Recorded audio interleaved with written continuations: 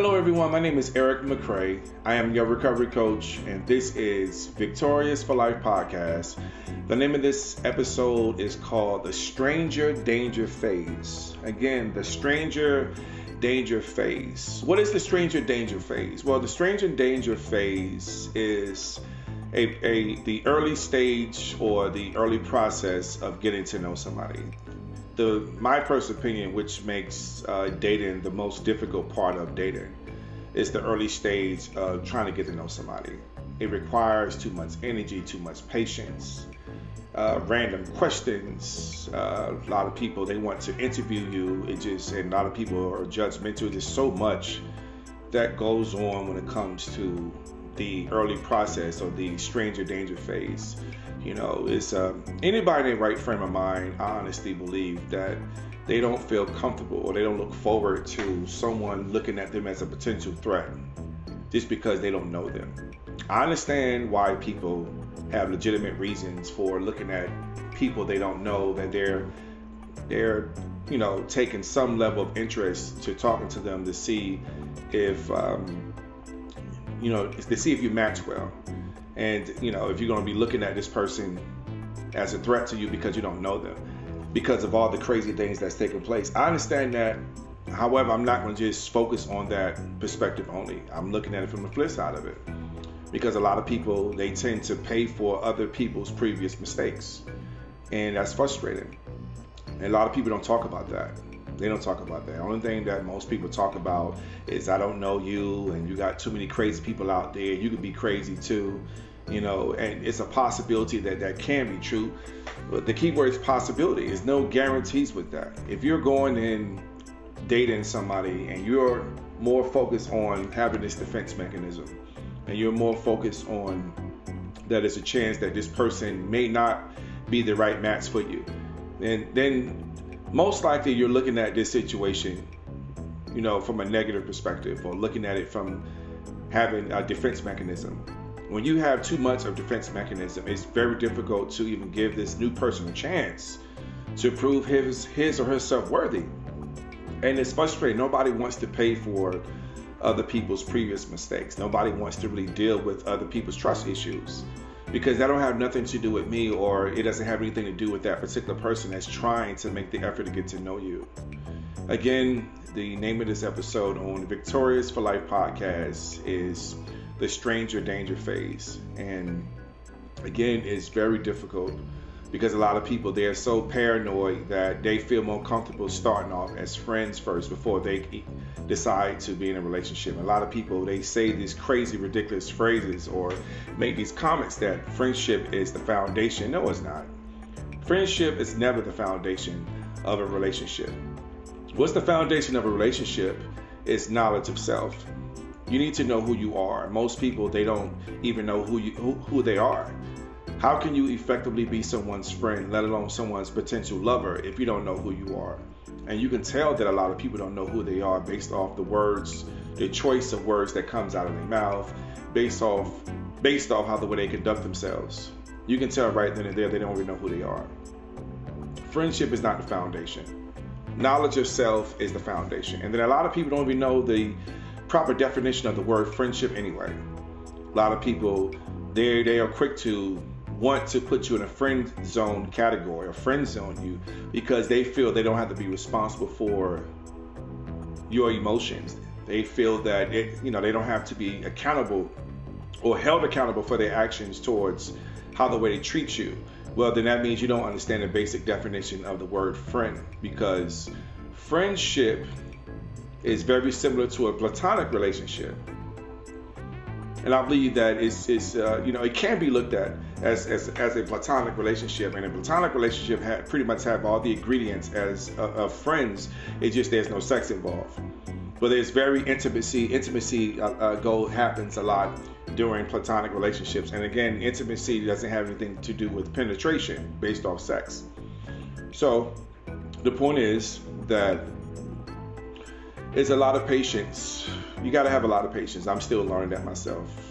I'm talking to one particular woman, and it's patience. I've talked to a lot of women, this year, And sad to say, I haven't even got past the stranger danger phase. A lot of people have obligations, they're distracted, they have so much that's going on that's more important based off the way they see it. That's more important than engaging with someone that you're trying to get to know. And it's very difficult to try to get to know somebody when you got too much going on. And I told one woman, I said that a lot of people, they have distractions, and she got offended. She said, well, obligations. You can call it what you want. Distractions, obligations. You know, even if you have obligations still can distract you from even, you know, focusing on engaging with someone that you're trying to get to know. A lot of people have dating profiles that they actually need to delete or deactivate their dating profiles, because their dating profiles are a joke. And the reason why I'm saying this is because a lot of people, they say one thing based off their dating profile, but the way their actions it contradicts their dating profile. A lot of women, from a male's perspective or from a heterosexual perspective, a lot of women want a long-term relationship. They want a king. They want a man, you know, that's husband material. And it sounds good. But once I start the process of trying to get to know them or making the effort to get to know them, they don't put that all that energy that they have in a profile and a little bit that they tell me. When it comes to consistent communication, a lot of women just don't provide that. They just don't provide that. And if I allow myself to get emotional and I complain to the women, they look at me like something's wrong with me. And then they go talk about me to somebody else, instead of understanding where I'm coming from. So the early part or the early stages of getting to know somebody, it is very difficult, especially when a woman has kids. You know, a lot of times children don't want their parents to date. They really don't. Even though the parents claim that their children don't make decisions for them, or their children don't have the last say-so or say-so period concerning them dating. And I believe that that's true to a certain extent. But I do believe that children do have a say-so. I believe they do. I do believe that the greater the bond is between a mother and a child, the greater the chance that the child has a chance to manipulate the parent to get what they want. And you can say what you want. I just believe that this is facts, because I see it all the time. And kids' needs or wants obviously are going to supersede the needs of the relationship. And a lot of times kids' needs, they don't really have a need. A lot of times kids are jealous because they feel that the new man that mommy is talking to is taking up the time, is taking up, daughter mother time or son and mother time, depending on the gender of the child. And a lot of kids are very jealous. And that's why I ask a lot of women, how do your kids feel about you dating? So a lot of times women give me a surface response, tend to give me a surface response. But, when I'm speaking to on the phone, the child, whether it's a toddler, a child that's 10 years old, or a teenager, and sometimes grown adults, a lot of times the kids are a distraction. They are a distraction. They make it difficult for me as a man to get to know a woman and focus on the process of getting to know her. Because, a lot of times kids, they're not thinking about talking to the mom or interact with the mother as much when the mom's not on the phone. As soon as the mom's on the phone with a guy, then the kids want to be nosy who you're talking to. And, they want to create a sidebar conversation. I'm on the phone. I'm frustrated. But I'm making an effort to, maintain my composure. And it's frustrating. It's frustrating. It would be nice to hear how the way other people feel about this particular topic. You're more than welcome. Every episode you can leave verbal comments in every episode on Victorious for Life podcast. But again, the name of this episode is called The Stranger Danger Phase. And again, I came up with this concept, the Stranger Danger Phase, because in the early stage of getting to know somebody, it's very difficult to try to convince that other person that you're not a threat to them. Because a lot of people assume that everybody's a threat. And the interesting thing is that the people that assume that everybody outside of them is a threat. What makes you think you're not a threat? That's something to think about. What makes you not a threat? Because you look at other people as a threat. Then what's stopping you from becoming a threat? Or what makes you not a threat overall, period? A lot of people, they're so quick to judge, point the finger at others. They don't look at themselves. So there's, the times that I pretty much lost interest in dating. And it's only temporarily. Because, the thought of wanting to belong to somebody and wanting somebody to belong to me, obviously that thought, a sense of belongingness, God created that and implanted that within us as people. So it's not easy for me to dismiss that. I'm not saying that I do. However, it's just complicated. It's complicated that when you're trying to get to know somebody, you're put on the back burner a lot, because when you want to talk to somebody and they have other needs or other concerns that are greater than talking to you. And I'm not saying that that's not true. I believe that can be true. If it's excessive, that's when it's the issue. It's excessive. I could want to talk to a woman and she was like, she could tell me that she's talking to her kids, and so, and I haven't heard from her all day.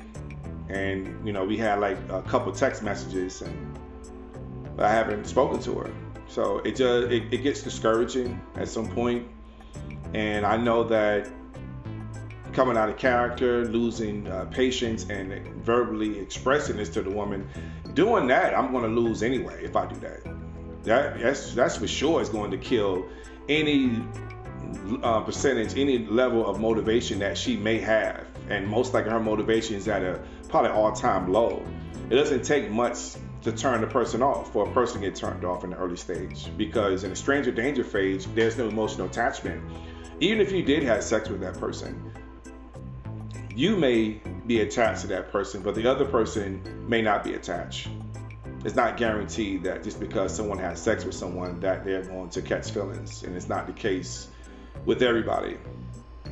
However, the point is that, again, this is why a lot of people really do not want to get into a relationship, because they don't want to deal with this part of dating.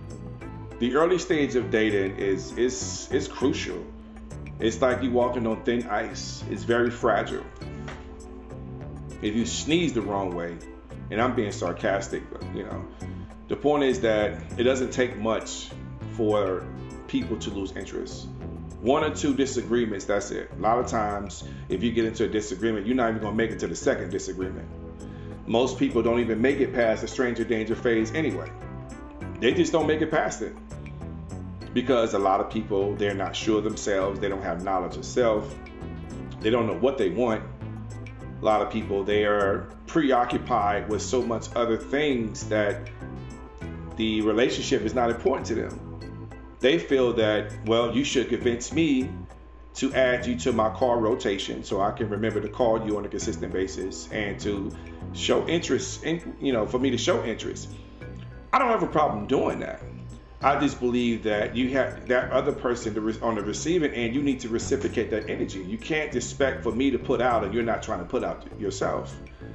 It just gets frustrating. Like a couple of times I went on dates with women, and they will want to be in control of over picking the area when we're going to meet at, as far as meet and greet, meet up in an open place. So they'll pick an area where they live like 5 minutes from the area, but I have to drive like an hour just to go see them. I stopped doing that. I'm not going to do that no more. That's not fair to me. Why should I have to spend all this gas, drive an hour there, drive an hour back, and your commute is a total of 10 minutes, 5 minutes there and 5 minutes back. So I no longer do that no more. I see why people like, well, let's meet up halfway. And a lot of times people don't want to do that. So dating, it's hard to date where a lot of people are very selfish. It's hard to date. A lot of people play the victim role too much. They don't look at themselves. And, as long as people continue to think like this, I don't believe dating will ever be successful. I just don't believe that it will be. On that note, my name is Eric McCray. I'm your recovery coach. Once again, you have listened to Victorious for Life podcast.